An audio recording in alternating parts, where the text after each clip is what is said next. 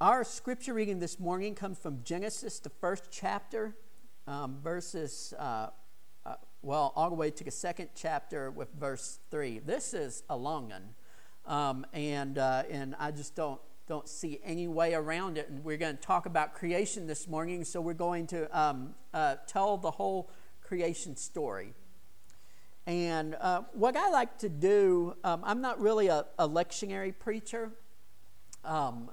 What I like to do is I like to, in the fall, tell the story of the Old Testament, and then next fall pick up where I left off. And maybe in about 5 or 6 years we'll get through all of it. And then in winter, I like right after Christmas, Jesus is born. Between Christmas and Easter, we'll look at one of the Gospels together. The story of Jesus, and then in the spring we'll read one of the epistles, one of the letters together, and that way each year we kind of go through the whole story of the Bible together. And so this morning we're starting at the beginning of everything. And so hear now the word of our Lord from Genesis, the first chapter, starting with verse 1. In the beginning, God created the heavens and the earth. Now the earth was formless and empty. Darkness was over the surface of the deep, and the Spirit of God was hovering over the waters. And God said, "Let there be light," and there was light. God saw that the light was good, and then he separated the light from the darkness. God called the light day, and the darkness he called night. And there was evening, and there was morning, the first day. And God said, "Let there be a vault between the waters to separate water from water." So God made the vault and separated the water under the vault from the water above it. And it was so. God called the vault sky. And there was evening and there was morning, the second day.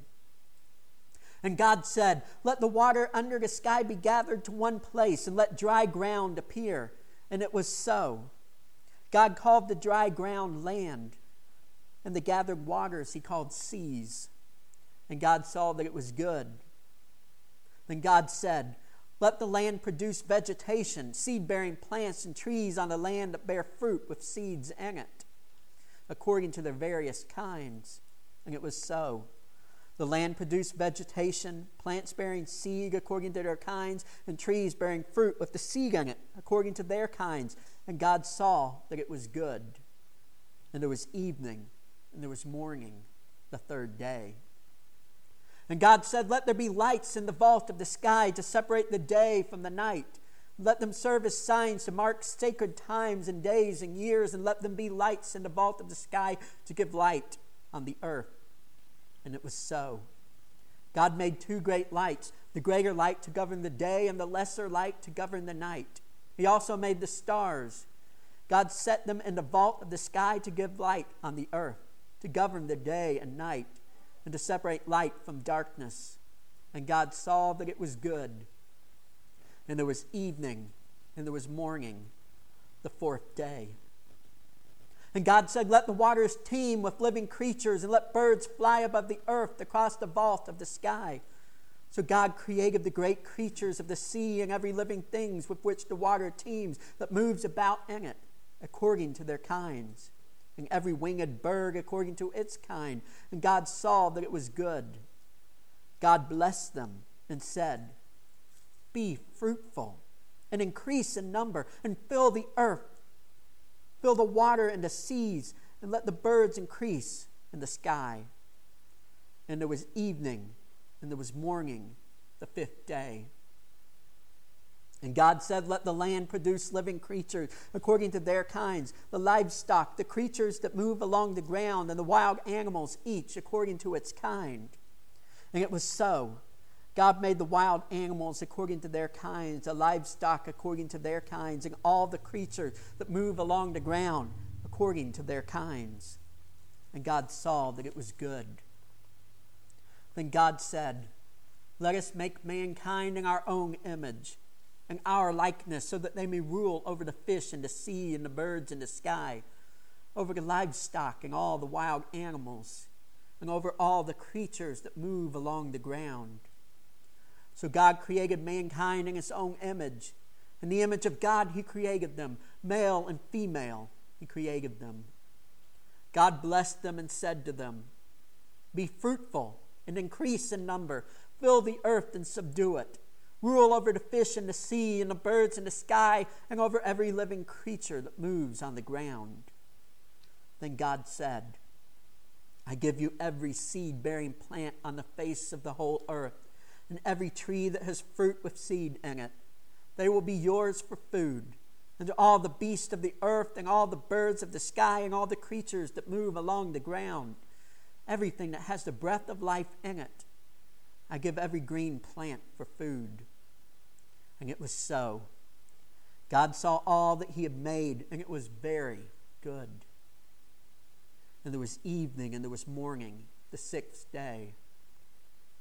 Thus the heavens and the earth were completed in all their vast array. By the seventh day, God had finished his work he had been doing. So on the seventh day, he rested from all his work. Then God blessed the seventh day and made it holy, because on it he rested from all the work of creating that he had done. This is the word of God. May it find its way into our hearts and lives this morning by the power of his Holy Spirit. Amen. That was a long one, wasn't it? It's an important one. When I was in high school, I had a biology teacher named Mr. Ousley. And Mr. Ousley was a Christian. He was a man of faith. And he was a man of great compassion and grace and charity. And the reason I know this is because he gave me a C in biology. And I deserved much worse. I was that kid that sat in the back of the biology class and was just sort of saying to himself, boring, right? Biology was my first class of the day. And so I'm not a morning person. I was tired. My eyelids were always heavy. I did well the first couple of weeks when we were talking about animals and what kingdom they were in, and species and genus and that kind of thing. But then as soon as we got to DNA and molecules and amino acids and all of that kind of thing, I started to lose track of the thread. I was just never really good at biology. Today, I think everything I know about biology, I know from the Jurassic Park movies, about genes and DNA and so forth. And that's all a way to tell you, I'm not the sort of preacher that can sit up here and explain about DNA and about evolution and all of those sorts of things. And if you're sitting there hoping that I'm going to take up your cause and defend your worldview, or if you're sitting there dragging that maybe I might take up someone else's cause and defend their worldview, I'm just not the guy. I just have to admit that smarter people than I do know about biology. And even today, when I try and read the debates about, intelligent design and radiocarbon dating and irreducible complexity and all those kinds of things, I'm still that kid in the back of the class going, boring. Right? I'm still that kid that just does not care about biology and just not good at biology. And the way I see it anyway, especially in the Methodist church, we tend to be a 50-50 church or a 60-40 church when it comes to just about everything, don't we? And I think in most of our Methodist churches, if we took a poll, we'd find that about 50% of us belong in the Creation Museum crowd, and about 50% of us belong in the Museum of Natural History crowd, if you get my drift. And I've always thought that was okay. And I've always thought whatever museum you go to, Whether it's the Creation Museum up in Kentucky where they've got the Ark, or whether it's the Museum of Natural History over in Washington where they've got the dinosaur bones. As long as you come out of that museum humming to yourself, how great thou art, I think that's okay. However you think it happened, as long as you know who did it, I think that's what matters. Because I'm not real good at science. I'm not really good at biology. What I love is stories. Probably noticed that about me. I just love to spin a yarn and tell a story. And that's what speaks to me. So I want to tell you all a story this morning. A story that takes place 2,500 years ago in the northern kingdom of Israel. It's a story about a young mother named Esther. Not that Esther. Not the famous one that you read about in the Bible. You've never heard of this Esther. She's just a mother. She's just a devout Hebrew trying to raise her kids right. It was hard back then. Because in the late northern kingdom of Israel, sure, people worshipped the Lord, the one true God, but they also had all of these other influences at the same time. People still worshiped their ancestors, and they still had household gods among their possessions. And as much as the prophets decried it, people still couldn't help but worship the gods of their neighbors and the gods of other nations. And the Hebrew people still have the stories they learned when they were slaves in Egypt. The stories about the old gods. And there was this new empire called the Assyrian Empire that was gaining dominance and that was winning battles. And the stories of their national god, Marduk, was in the air. And people were hearing those stories. So imagine you're this young mother, Esther. And you're trying your best. You're a devout Hebrew, and you're trying your best to tell your kids the stories of our people, the stories of who we are, and the story of our God and what He is like. But then you pack their lunch every day, and you send them out in the world, and they're hearing different stories. And frankly, they're more exciting stories.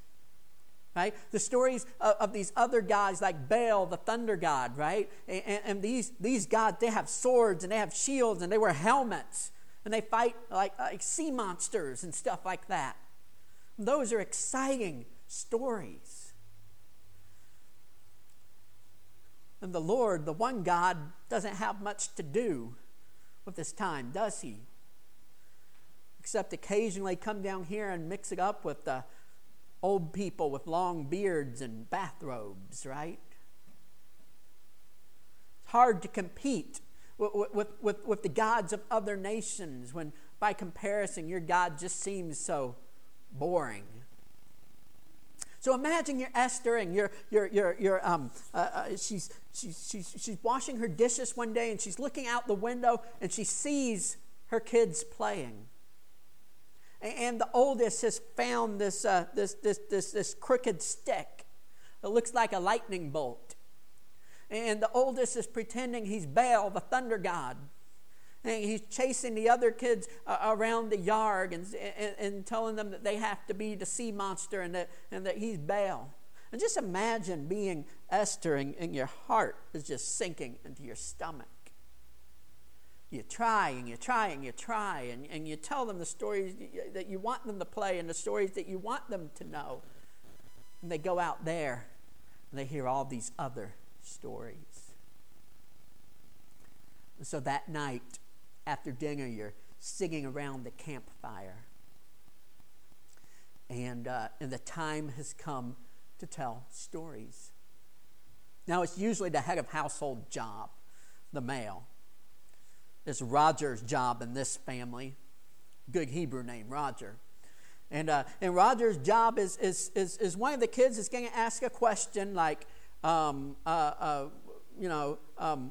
do dogs come from, or some kind of question. And then Roger is going to stand up and he's going to tell a story that answers the question. Well, the time comes and the oldest son asks the first question. It says, how did we get here?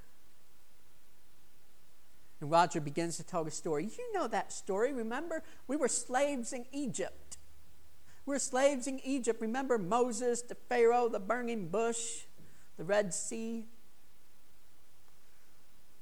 And Esther's oldest says, no, not how did we get here, not how did we Hebrews get here, but all of us. How did people get here? My friend, see, he says that in the beginning, there was a great war up in heaven. See, all the gods were fighting. The sea goddess Tiamat, this great dragon, decided to wage war on heaven. And the sea goddess, the great dragon Tiamat, created all of these half scorpion, half men creatures, and let them loose up in heaven. And the gods were afraid of them, and the gods didn't want to fight them. And then Marduk stood up, and Marduk says, I'll fight them for you, but only if you make me king afterwards. And listen, it was awesome.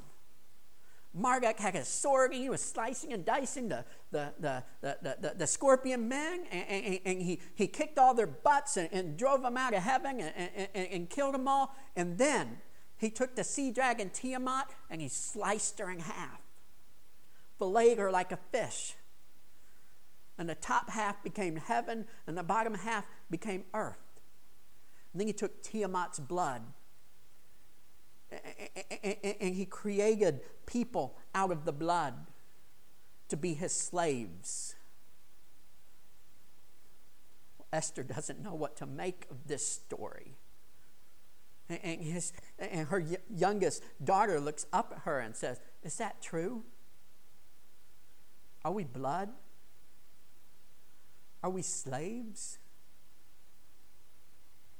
Well, Esther starts to say, no, of course not. That's what the Assyrians say. And the Assyrians are this cruel army, and they've got these swords, and they're always taking over people. So, of course, they'd say the gods are like that. And, of course, they'd say they want us all to be their slaves. So, of course, they'd say that Marduk wants us to be his slaves.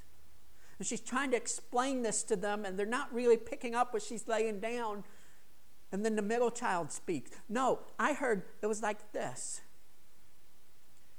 My uncle says that back when we lived in Egypt, they told a story about the sun god Ra. And Ra had this great all-seeing eye. And this eye, the eye of Ra, could see anything in the universe. Well, one day the eye wanders away. And then Ra doesn't have his eye and he can't see anything. And so he's sad. And so he sends his twin son and daughter, Shu and Tefnut, to go retrieve the eye. And so they go try and retrieve it. And they finally find the eye, but the eye doesn't want to go back. And so they struggle and try to take the eye back by force. And then they poke the eye in the eye. And tears begin to fall. And when those tears hit the ground, they become human beings. You see, it was an accident. It was a mistake. And Esther's youngest daughter looks up and says, is that true? Are we tears? Are we a mistake? Esther's looking around. Roger is sitting on his log, useless. Doesn't know what to say. Surely you can sympathize, right? All of us who have kids, who have had kids, or have grandkids, We know what it is to try and instill our values in them and try and tell them our story about who we are and whose we are, and then send them out in the world that tells a completely different story. Right? Maybe they don't go out there and learn the Assyrian and Egyptian creation myths, but they do learn a story that tells them that they are blood and tears and nothing else. They do learn a story that tells them that they are a slave to forces that do not care about them. That they are a cosmic accident. We gather around our campfires, don't we? Around our television sets, and we get told stories. Stories about a band of apocalypse survivors that are against a horde of zombies. A story about a high school chemistry teacher's slow descent into becoming a meth-dealing mob boss. Story about a kingdom far away in Westeros where people are fighting over an iron throne that no one is really fit to sit on. And all those stories kind of have the same message, don't they? We're alone here. Truth is what we make it. There's no one up in the watchtower. We're just a product of forces beyond our control, a cosmic accident. Blood and tears and nothing else. We hear this story in our institutions of higher learning sometimes, don't we? I'm not just talking about the science and the physics and the mathematics division. You know, I majored in English. And all throughout English literature, especially in the modern age, is this story over and over about how we're here alone and truth is what we make it. As an English major, I had to memorize poems like The Dover Beach by Matthew Arnold. And Matthew Arnold is on his balcony one night, and he's looking over at this beach. And in the distance, he can hear, it's during World War I, he can hear these armies fighting each other. Young boys that don't even understand why they're fighting. And Matthew Arnold says, love, let us be true to one another. For this world which seems to lie before us like a land of dreams so various, so beautiful, so new, hath neither really love, nor joy, nor light, nor certitude, nor help from pain.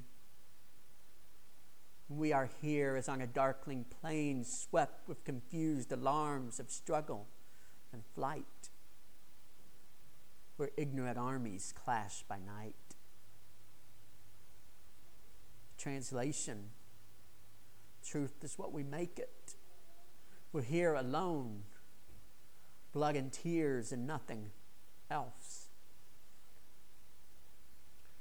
As a youth pastor, I discovered too many people heard this story in their own homes. You're the product of an accident.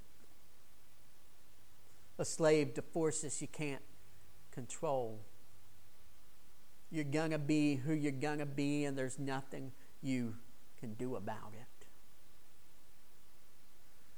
Blood and tears, kid. Nothing else.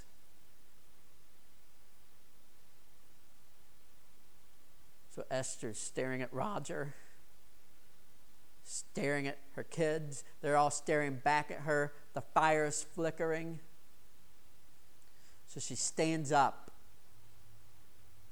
and she tells the story. Slaves. No, children, we're not slaves. Accident. No, children, we are not an accident.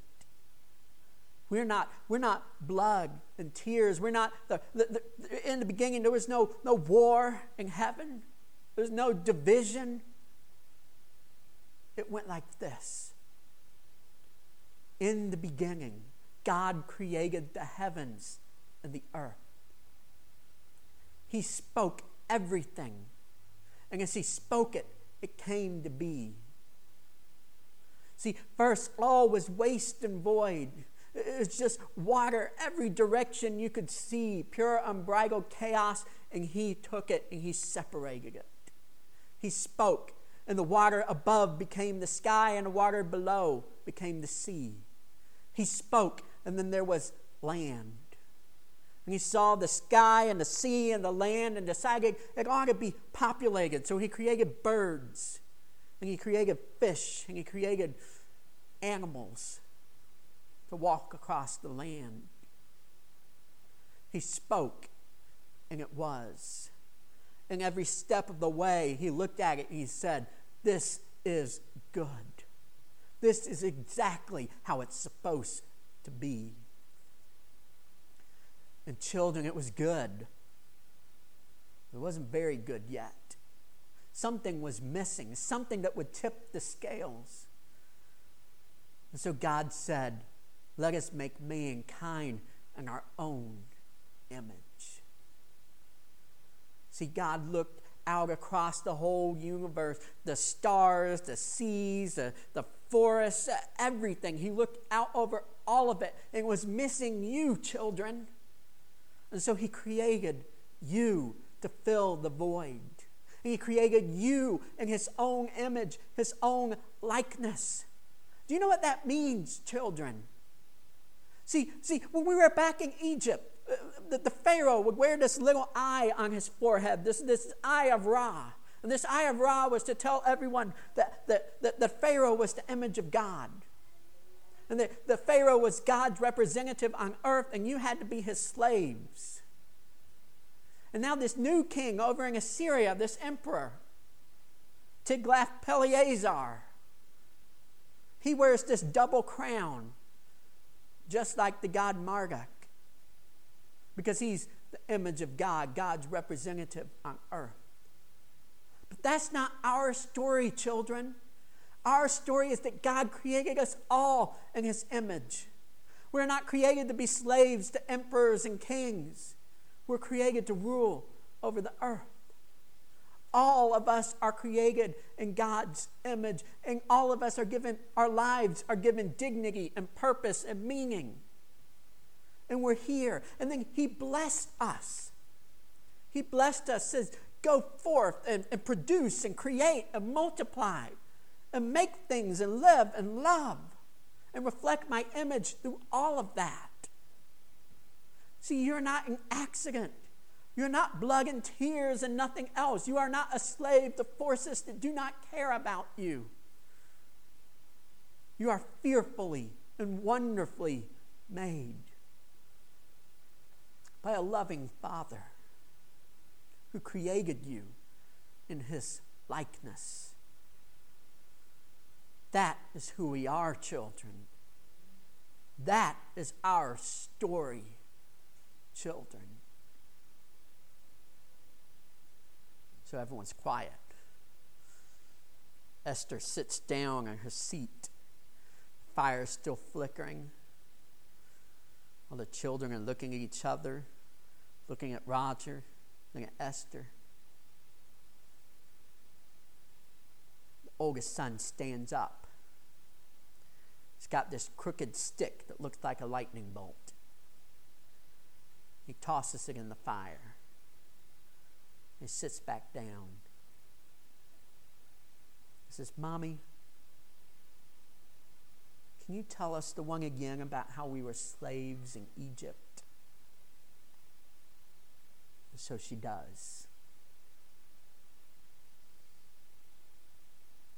Now 2,500 years later, thereabouts, their story is our story.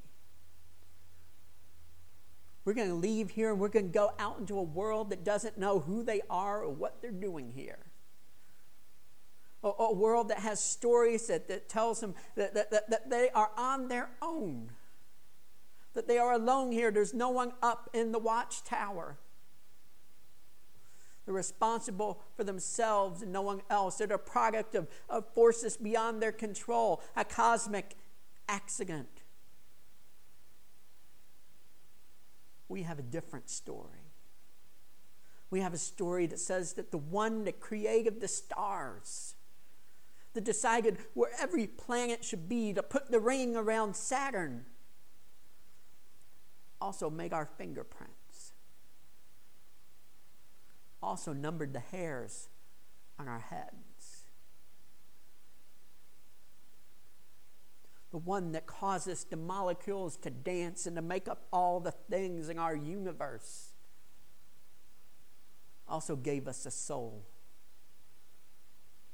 and breathed in us the breath of life. And you and I have purpose and dignity and meaning. And our purpose is to reflect His image in the world. In a world that doesn't know who they are or why they're here.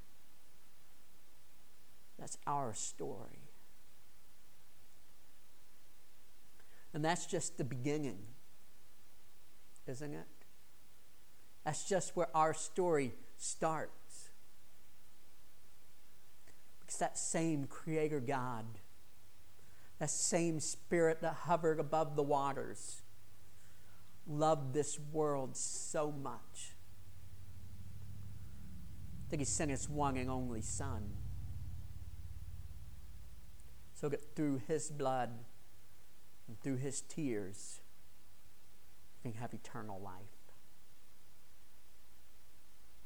That's our story. And I'm sticking to it. In the name of the Father, the Son, the Holy Spirit. Amen.